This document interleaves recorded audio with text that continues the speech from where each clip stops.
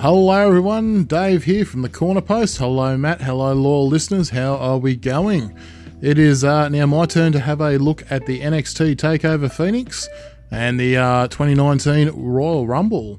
So we'll start off first with NXT TakeOver Phoenix, and a really good show in all. The tag title match was absolutely awesome. I think War Machine had one of the best entrances ever for an NXT show.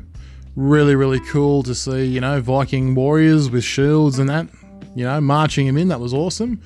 And they won the tag team titles. Very, very, very cool. Also, Johnny Gargano versus Ricochet for the North American Championship. That was off the Richter scale. Pretty much a match of the year candidate right there for WWE. So, well done, guys. They've done a good job. And Johnny Gargano was the one walking away with the title. And Tommaso Ciampa. Wow, he just keeps bringing it. He really, really does. So it was really good match between him and Aleister Black, and a really good finish too. Well done to all the winners from NXT TakeOver Phoenix. Moving now on to the Royal Rumble. Now this card was absolutely stacked top to bottom. I think it went for about 4.5 hours, I think, in total. So really, really long pay-per-view. If you include the pre-show, you're nearly up to 7 hours. So, yeah, not all of us have that kind of time to sit down and watch it, but just happened to be the Australia Day long weekend public holiday for us over here, and for once, I was not working. So, yeah, winner chicken dinner right there. So, before we get started, Matt, you owe me a 6-pack for Steve Blackman not being in the Royal Rumble, but I will take you up on your double or nothing offer of Steve Blackman being at WrestleMania, because okay, I'll be honest here, I've got a funny feeling. I've made this bet now with Matt.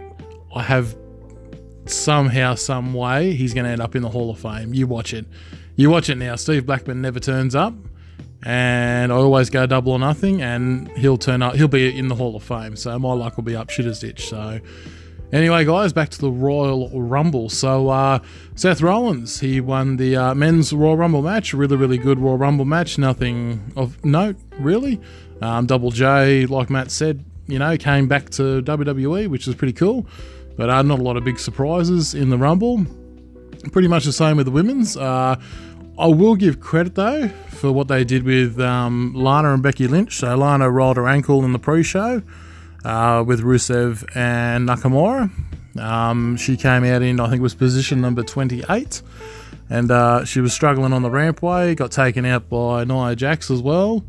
So, yeah, she was a little bit, injured, I should say. So, instead of anyone filling her spot, Becky Lynch came out. Instead of Lana filling her spot, Becky Lynch came out and took Lana's spot, ended up winning. So you can see they were building to either Charlotte winning, but when Becky Lynch came out, she's the number one superstar for WWE at the moment, and yeah, absolutely killed it.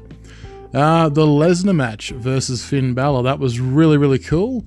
Probably one of the best uses of a little man versus big man match in WWE in the last little bit. So you can tell Lesnar really enjoys working with guys that know how to work.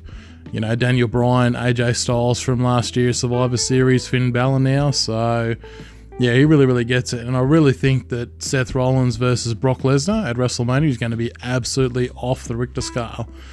Really, really excited for that one. As for the rest of the card, you had really, really good matches, but nothing that really stood out to mind. I wasn't a big fan of Miz and Shane, so if you listened to my version of the podcast last week, I said I didn't really agree with a tag team put together in a couple of weeks, winning the tag titles from developed tag team specialist in the bar. So that was a little bit disappointing. The pre-show, they had the Raw tag team titles on the line. That was a little bit of a disappointing match as well. So Asuka ended up beating Becky Lynch to retain her championship. Ronda Rousey ended up beating Sasha Banks to retain her championship. Yeah, so all in all, really good pay-per-view, but yeah, not one for the record books. Little bit of a letdown in just surprises, basically. So, but on a little bit of a side note, we do have, where is Kenny Omega going to end up now? So for any of you listeners that end up watching Being the Elites, someone found Kenny Omega's phone that he left in New Japan in a garden somewhere, apparently. And he has the countdown, which is 9 days. So technically, no, it's less than 9 days now, but technically the timer on his phone is meant to count down, and it ends at the Double or Nothing rally for All Elite Wrestling. So stay tuned to that, guys. It's a few days away, I should say. So keep your eyes and ears peeled to social media, and hopefully we'll get an answer as to where Kenny Omega is going to end up. So yeah, thanks for listening, guys, and we shall see you next time.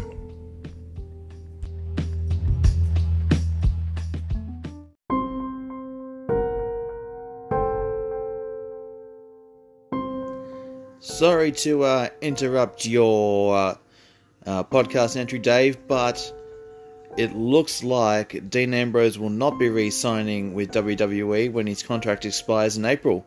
This is big news, and yeah, it'd be interesting to see where he ends up. Watch this space.